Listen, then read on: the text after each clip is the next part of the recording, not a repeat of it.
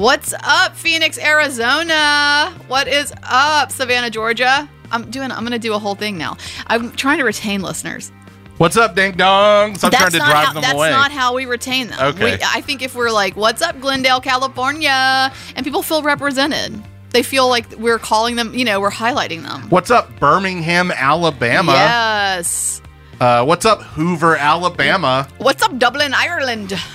We don't have any listeners in Dublin, do we? Yeah, we do. Not anymore after that.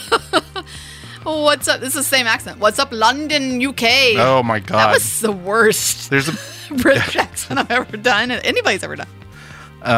What's up, New York, New York? You keep saying what's up, and I just want to keep saying what's up, ding dongs. Do you think this is going to work? Yeah, I do. I do too. I think it's a foolproof plan. What is up, Jasper, Alabama? Hey, all right. Okay. This is the Side Talks podcast. We love you all, every city out there. You heard those cities just now? That is where our listeners live. We love you, Coal Ash, Alabama. Coal Ash? Is that a place? It is now.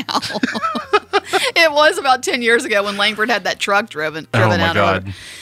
Anyway, we talk about, for every city in the world, in the universe, really, we talk about movies. I'm Rachel Morgan. I'm Corey Kraft. I don't think we have listeners too far out in the universe. What's up, DeSantos, Florida? Oh, my God. I'm sorry. What's up, the moon? Huh? I don't know. Not yet. We haven't named a city on the moon yet, but we're going to. That's true. We're ready to take over. If there's anything living there, we're coming there, we're killing it, and we're taking your land. That's what we do. That's what we do. So let's talk about movies. Get ready for a 5-minute fight. 5-minute. Round 1. Fight. Brad, tell you what, if you haven't started the timer yet, can you adjust it a little bit? I think let's do a 3-minute fight today. Gotcha. I'm going to tell you why. 3-minute fight, because both of us are a bit lukewarm on this one, but we've decided that we fall more on one side than the other. And this is a film in the lineup, by the way. So if you want to go ahead and start the timer, it's a 3-minute timer. We're fighting about past lives today. Yeah, a movie I think is very good. I don't think it's a capital G great movie. Yeah. But I will say that, I think this is a really strong special feature debut from a promising filmmaker, from this writer-director, Celine Song, who comes from the stage, the sort of character that it strikes me as kind of semi-autobiographical to some degree, but imagine. I don't want to speculate on too many specifics. But the main character in the film is also an aspiring playwright, and it feels like some details are taken from her life. Aren't all films somewhat autobiographical? Sure. Lars von Trier, Nymphomaniac, Part 1 and 2? I was going to say Marnie. We were thinking similarly. Probably. But even though there I think some kind of minor issues that I have with this movie, overall I think it's quite strong. I'm really impressed by the performances. I'm really impressed by how patient the movie is. It's definitely patient. That's one way to put it. Well, okay, I'm getting the sense then that one of your issues is the pacing. It is a little bit, but more than the pacing, it's the structure. So okay. I look, I'm taking the con. I didn't hate this film. My expectations going into the film, which is unfair perhaps, were a little heightened because I thought it was a great trailer, and the trailer's part of the problem here. Okay. And I also thought, I was expecting a lot. Here's my main issue with the sucker is that the chronology is just messed up to me. I don't need to see the 7 years pass on screen. Text on screen is an issue for me when it comes to time passing. I think that's messy. I think it's sloppy. I think it's unnecessary. And then also there's things I don't need to see him serve his military service. Well, I just don't need to see that. We're a little here and there and back again, and I think it's unnecessary. You could have shaved off about 17 minutes and cleaned this little thing up a bit. Well, I do agree that the passage of time being somewhat clumsily handled is one of my issues with the movie as well. So I'm not going to push back on that point. Yeah. It doesn't sound like we're too far apart, at least on that. But, overall, I came away still really impressed and more, I think, emotionally invested than I kind of realized that I was by the time this thing reaches kind of its third act. And, without getting too far into the story, even though the trailer kind of does, there's a reunion in adulthood with these two sort of childhood sweethearts. Yeah, I kind of got to the end and went, all all right. And I wanted more than that for myself and for this filmmaker. And I think, again, the trailer's been a bit rammed down our throat, and we're going to ram it down some other throats tonight when we play it again for our festival sneak peek. But part of my issue is that too much is revealed in the trailer, and that the trailer sells a film that it isn't really. It's a very different film, I think, than what's in the trailer. And I know that we can't really necessarily weigh completely a film based on its trailer, but it is having an impact on me a bit. Yeah. I mean, obviously time's up, and I don't want to go to the 5 because we said we weren't going to. But I've just okay. I would say I'm arguing, very, very good. I'm arguing, Very good. Certainly worth seeing. You know, it's one. You don't think it's worth seeing? Come on, it's worth seeing for sure. Because I think that there's a lot of really beautiful, really well acted moments. I think it's nicely shot. It's a film of moments. It's not a film of completion. And listen, Sam, I'm all about that before sunset, before sunrise, and I'm not, before midnight, and I'm all not about it. The trilogy there. So that's where we're coming from here, folks. That was the sound of Sam entering the booth to weigh in. So much drama in that movement. Right? I forget y'all can hear that part. I like it. I'll do it more sassy next time. Okay. Yeah. I have not seen this, but I have seen the trailer for the past week every night. How you feeling? But no. I mean, honestly, it's such a good trailer. I don't get tired of it, and it's so wonderful. But now that Rachel has said that the trailer is kind of a problem, I'm a little worried that it won't be as good as it looks, because I was very much looking forward to it. I mean, I still am. I'm going to see it. But yeah, and I'd agree that the time passing on screen doesn't need to be shown with text. It's kind of lazy. And we can tell. It's kind of obvious. But, I mean, I'm kind of siding with Corey here. I mean, it's a debut. And for it to be a debut like this, I don't know. It's kind of wild. So yeah, until I see it, at least Corey wins. Oh, just cause when everything else is in question, just Corey wins. Sam is a sad boy like me, so we sad boys have to stick together. And yes, we're actually in the past lives right now. Right. And once I see it, it'll be our future. I mean, the one thing I did kind of like about it actually was that the female character in this there is a landing place with her emotionally that feels a little cold, and I think that's real, and I like it. It does feel a little like, you're being a little bit of a baby dude, and maybe you're right. Maybe if things had gone a little different, we wouldn't be together. And we're going to continue to be, but we're married, so there we go. There's a bit of that vibe to it, which I really actually kind of like, instead of it being so heavily sentimental on the side of the female character. If anything, I don't think it's sentimental. That's for sure. Yeah. But I think you and I kind of take separate things away from that moment without probably getting too much into the spoiler side of things. Yeah, I think maybe that's arguable, but I like that about it. I like that we can kind of discuss where we think that character's landing. So I do those things I do appreciate, but I will say there's a good bit of sentimentality in the trailer that isn't there. That part of my point is it isn't there in the texture of the film. I don't know that necessarily makes the film. I mean, it just means that the trailer feels like a different movie. Is the slowed down piano version of that Rihanna song in the movie? No. Which also would lead to the sentimentality that brings not there. Sam, the score is by some dudes from Grizzly Bear. Oh. Yeah, so we got that in the plus column. Yeah. That's cool. So you're going to be a little depressed, mildly depressed. That's what we want. That's exactly what we want. For. Sad boys. Oh, man. We win. Oh. And you lose at the same time. What up? Oh, man. So we have done multiple episodes of this podcast in which we have a list. We go down. Yep. Best summer movies, best Mother's Day films. That's right. Hell, we even did a micro series throughout where we listed our top, 200 films or what have you. That's right. My list, by the way, has changed so much. I know. Sorry. Mine has too, and that's okay. And maybe I don't think we have to revisit it fully, but maybe someday we'll revisit some of our changes to the list. Yes. But it's going to continue to change as we watch more films and as more films are released. But I think that we have a list today, and I think we should call this segment of the podcast anytime we do this, The List. Do you like it? Like that? I do. I kind of love it. So this is the list. The list. And this list, I think, is hilarious because this list came up when my friend Candace, who also has an occasional segment on the podcast, Things Candace Says in a Movie, comes up. And she texted me about a week and a half ago, and she was having a little breakfast lunch party because I've committed myself to never saying the word BRN. You want to say it? I'm not even going to spell it all the way. Brunch. Brunch. Yes. I've committed to never saying that word again. Yep. It's a whole, I'm not going to give you the backstory on that, but I have friends holding me to it. I'm never going to say that word again.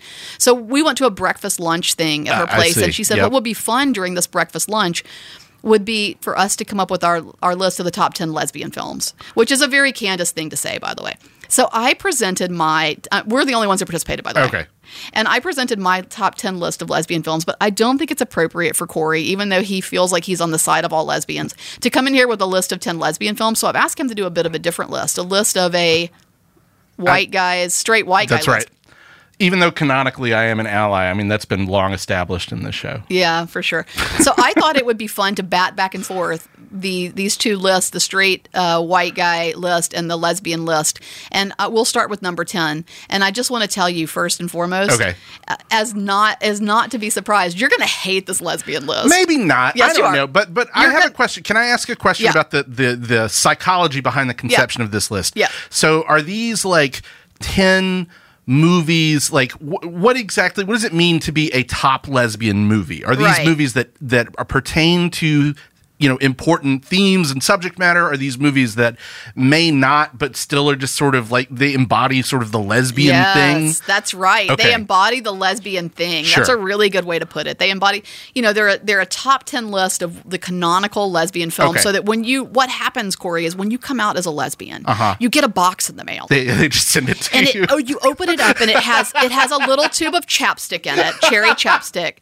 It has it has like a copy of Personal Best. I mean, there's some stuff in there, right? Okay. There's a nail clipper. Sure. Okay, so there's that kind of thing. And this list would accompany it if I'm sending the box out. But the box can be different depending on which lesbian's sending it, right? So, it's a little trickier to make a top 10 straight white guy list. Y'all are born with the box. Well, that's the thing. Like, I feel like there is, to some degree, straight white guy content in just about every movie ever made, exactly. right? You're born into it. So I kind of approach this from like a psychological, like a deeper perspective, which is it's not only movies that are like celebratory of guys being dudes or whatever, right? Because a lot of my favorite movies about straight white manhood are sometimes critical or examine sort of the psychological processes behind people. It's all your list. Okay, you're the straight white guy coming up with what a straight white guy. I think you're going to be like list. confounded and like just shocked by some of these selections. This is probably not the same list that Howard Stern would come up with for you. Certainly not. But so let's get started. My number 10 is one you're not going to like at all, and it is Neon Demon.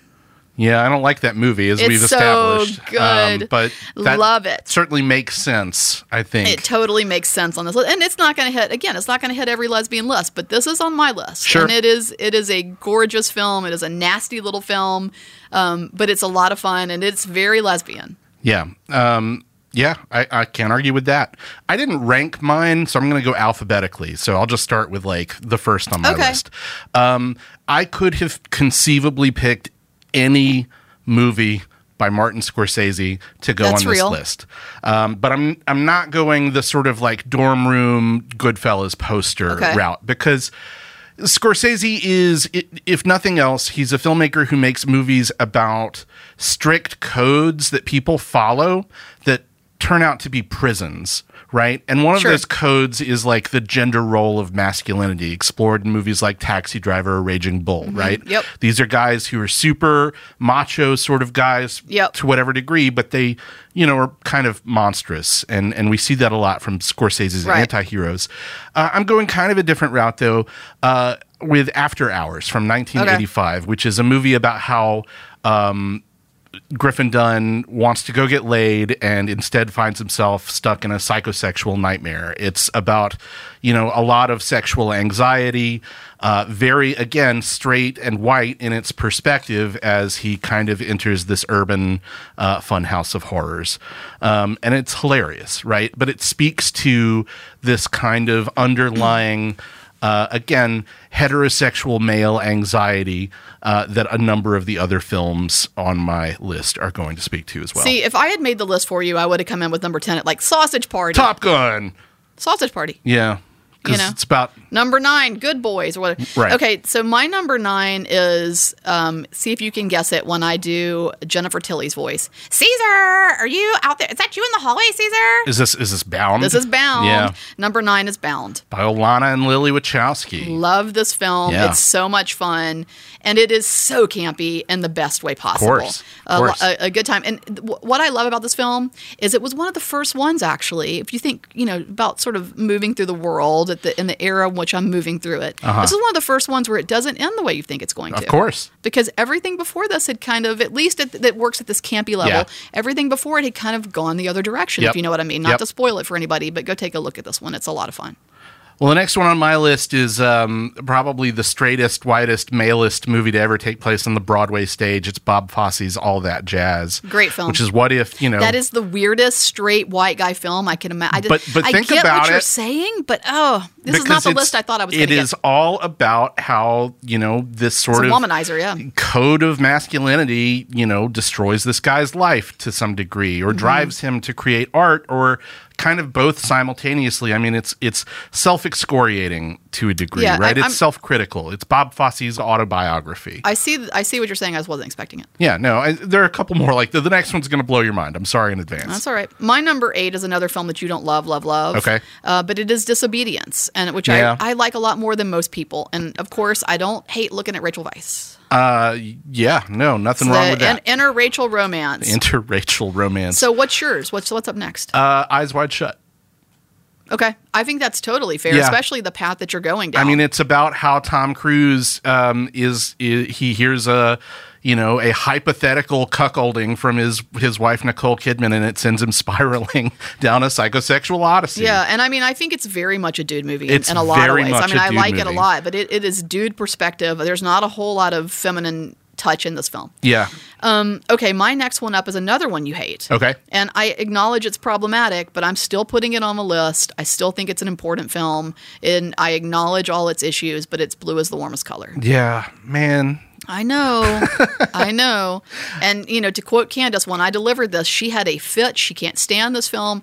And she said, you watch the film and you go, I wonder if that sex scene was directed by a man. And turns out it was directed by a man. Yeah, you really don't have to wonder. There you go. You really don't. Oh, boy. Well, I'm glad you like it. I know. I hear you. You're certainly not alone. You're certainly not alone. That's a very divisive movie. A lot of people really love it. It's a gut-wrenching film that I feel like the relationship in it is really there. I get that it's directed by a man. I get all that. And I attribute a lot of this to the performances from two brilliant women. But the relationship stuff feels like it's there. Yeah. Anyway, go ahead. Fight Club. Of course. Well, I mean, look, it has to be on this list for several reasons. Yeah, it is kind of like that eponymous dude movie of the 90s. But I think it was all balls all the time. I think it was, kind of coronated a dude movie by dudes who don't really understand it and don't really understand what it's going for. And I kind of love it on both levels. I love it on the level of just like bros pounding the shit out of each other when, according to Chuck Palahniuk's original conception, they'd probably rather be pounding each other in a different way. That's kind of, that sort of dynamic. But also the sort of satirical and anti-consumerist bent that it takes. I love it. Well, my number 6, and I know you're not going in any kind of order of rank, but I'm going in order of rank all the way up to the best, number 1. Okay. My number 6 you're going to like. Okay. My number 6 is the one, the only, the classic Showgirls. Of course. Yeah. Come on. This should be on my list too. This should be on all lists. It should be all. It's overtly lesbian, but it's also lesbian under the surface, like you don't even know. Yeah. It's really, really. I mean, more and more we've come back around to this is performance art, basically, right? It's fantastic. Everybody totally misunderstood. They misunderstood it. Esther House. Anyway, number 5. Or really, whatever H or G or we'll whatever. say number 6, but it is a G. The G is for The Graduate, Mike Nichols, 1967. Dude problems. Dude problems. It sucks when you've got to sleep with somebody's mom, but then you like them, and they're younger and hotter. I'm just kidding. That really doesn't do any justice to the film that this is. I mean, that is literally what happens, but there's so much more going on under the surface about, just sort of a young man finding himself at the cusp of adulthood and being too paralyzed and petrified to do anything until he falls into this sort of predatory affair with this older woman, and then kind of bumbles into another sort of predatory romance with her daughter, except in this one he's the predator, and it's really fucked up and hilarious. It's a great film. It's so good. So my number 5 might surprise you a little bit. Okay. But it is High Art. I'm not surprised by that. Yeah. I have not seen High Art, but I do like Lisa Cholodenko's other films. I think you should see it. Yeah, I think I should. And Ally Sheedy, which, I adore Ally Sheedy. Uh-huh. And Ally Sheedy is incredible in this. Yeah. Incredible in this. Unfortunately, I have a little behind-the-scenes knowledge here because I know Ally, and her perspective on this is very different because of the process of making it and the process of releasing it. Uh-huh. And she was not used to working on an independent level, and so the experience was not pleasant for her, I think, for a number of reasons. And I don't want to get too deep into that, but I hated to hear that because I think her performance is so amazing, and I think she's so good in it, and it really is it feels so authentic because it is really written from an actual it's really biographical in many ways in a very very mysterious sense. So I love High Art. It's a great film. I really like Laurel Canyon and The Kids Are All Right. I don't think you like that one very much. No, this is definitely way above. Okay. I'll check it out one day.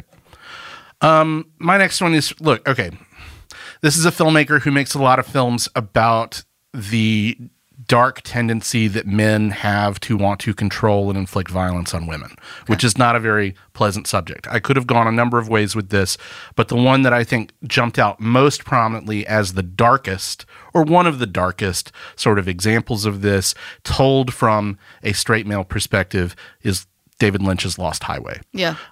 Which is about a certain kind of dude movie. Yeah. It's about a guy who, is so consumed by jealousy about a woman that he, commits a murder, or possibly that splits him in half, possibly. It's possibly. I almost went with Blue Velvet here, by the way. I think that's more of a dude movie, but it's still a certain type of dude movie. Yeah, they're both great. You know what I saw on my way to work this morning? What?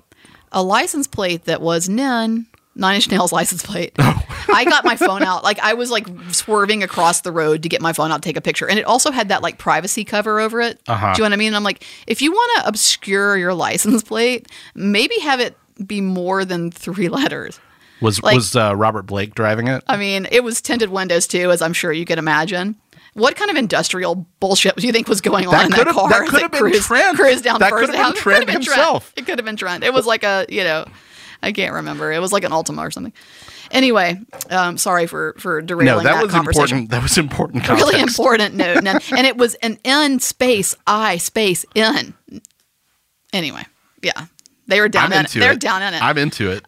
What is next? Am I next? You're next. Okay. My next film up is number 4, and it is Booksmart. I won't go on too long about it because I've gone on too long about this film anyway. It's funny. It's great. It's sharp. It's flashy. It's a great film, and it definitely has that a character that is a teen film with a lesbian character, and I think that's really important. I mean, that's a pretty significant part of the film, right? Yes, she's one of the 2 leads, and that's one of the 2 sort of major plots of the film. Yeah, we even get a little. What I love about the approach here too, and I said I wouldn't go on about it, but we even have an obnoxious, sort of uncomfortable,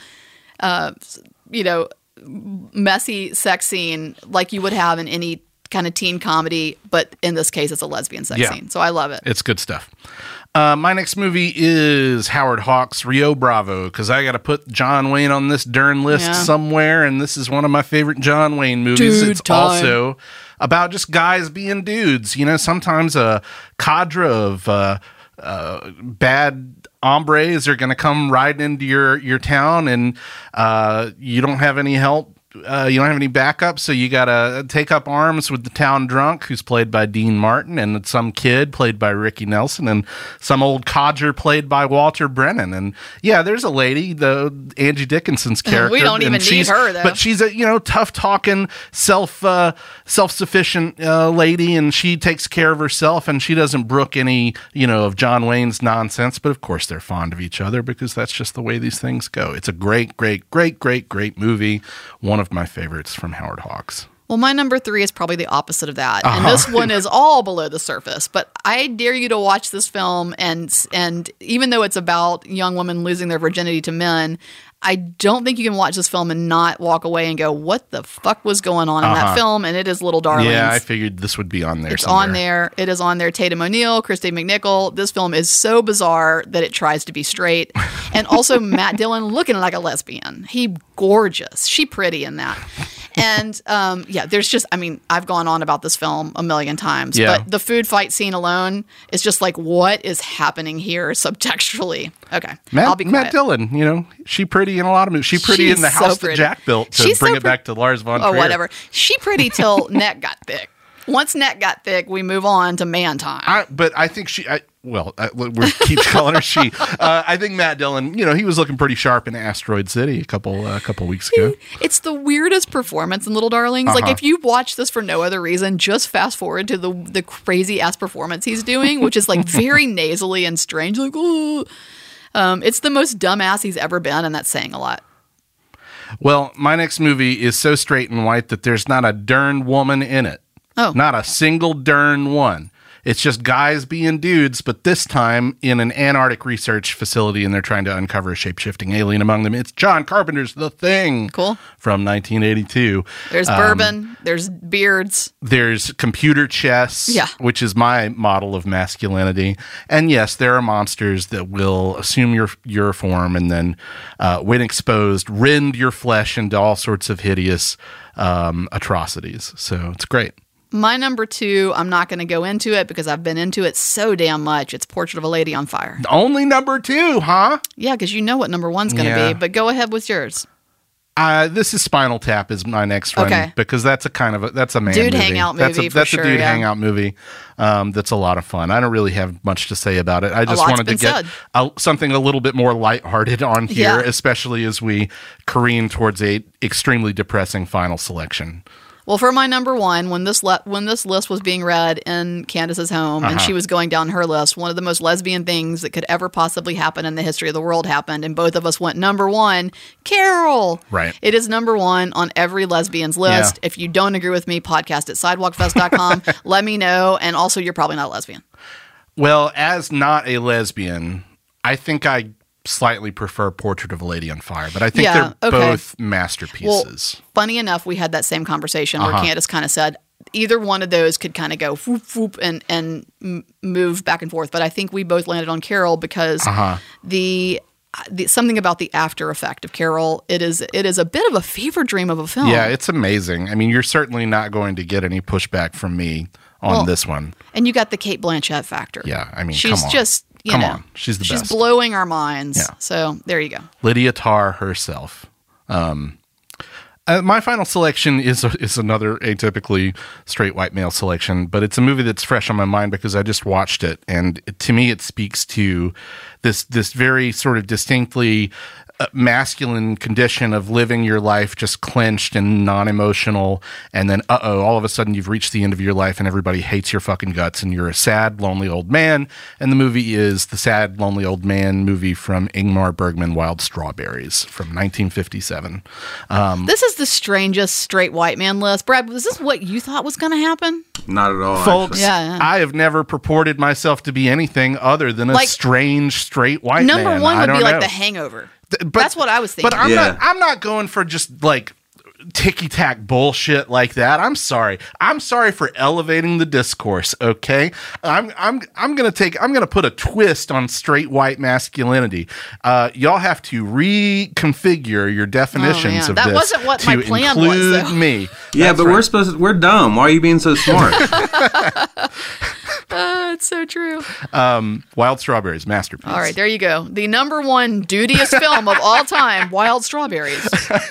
Just the name alone. I mean, look, I could fucking be like, well, Pulp Fiction and the Boondock Saints and Boondock like fucking, Saints. That bullshit. But like everybody has heard enough about that shit. Faces of Death. You could go that route. And plus, I put Fight Club on there, so it's not That's like true. I'm not without my concessions That's to the true. mainstream. That's true.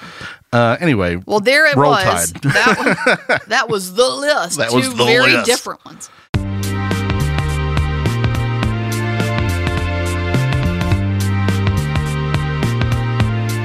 Well, thank you so much for listening to this episode of the Side Talks podcast. We're your own personal cinematic AI and scriptwriter.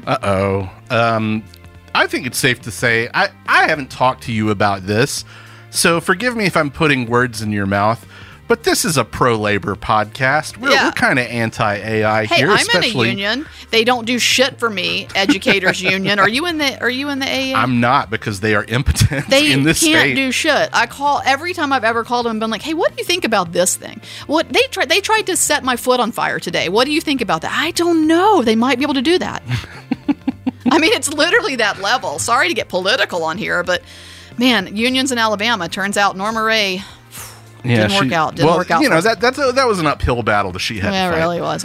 Anyway, I'm gonna be AI. I'll Okay. be AI. I will start talking like this. Whoa! Did she just turn into Haley Joel Osment? Am I right, folks? Am I right? Actually, if I were AI, you wouldn't know. I might be AI. Haley You don't Joel know that. Osment. It's a don't know. reference to I got AI, it. artificial I got intelligence, it. the Steven Spielberg I got movie. it. We There got was it? just a reference to that in Gilmore Girls the other day. The other day. It was a new episode of I mean, Gilmore Girls. every day's a new episode for me. Anyway, you're a scriptwriter. Sure. That sounds good. Thank you for listening to the Side Talks podcast. We want to thank Boutwell Studios. Yeah, thank you, Brad. You're welcome. And say, why don't you visit sidewalkfest.com, get yourself a ticket to a movie that we're showing at the cinema, or a pass to the 25th Annual Sidewalk Film Festival, which is coming up real fucking soon. We're talking August 21st through 27th, I believe. Those are the dates. But something like that. sidewalkfest.com is where you can find an actual calendar that will provide you with reliable information, and where you can get your passes and tickets and see what we're showing at the festival. Some good stuff coming up. We mentioned Past Lives earlier in this episode. That will be playing at the 25th Annual Sidewalk Film Festival, along with so many other movies. So you're going to want to get those passes and not miss out on all the fun. We'll see you there. Bye. Boutwell Studios Podcast Division. Your words, our expertise.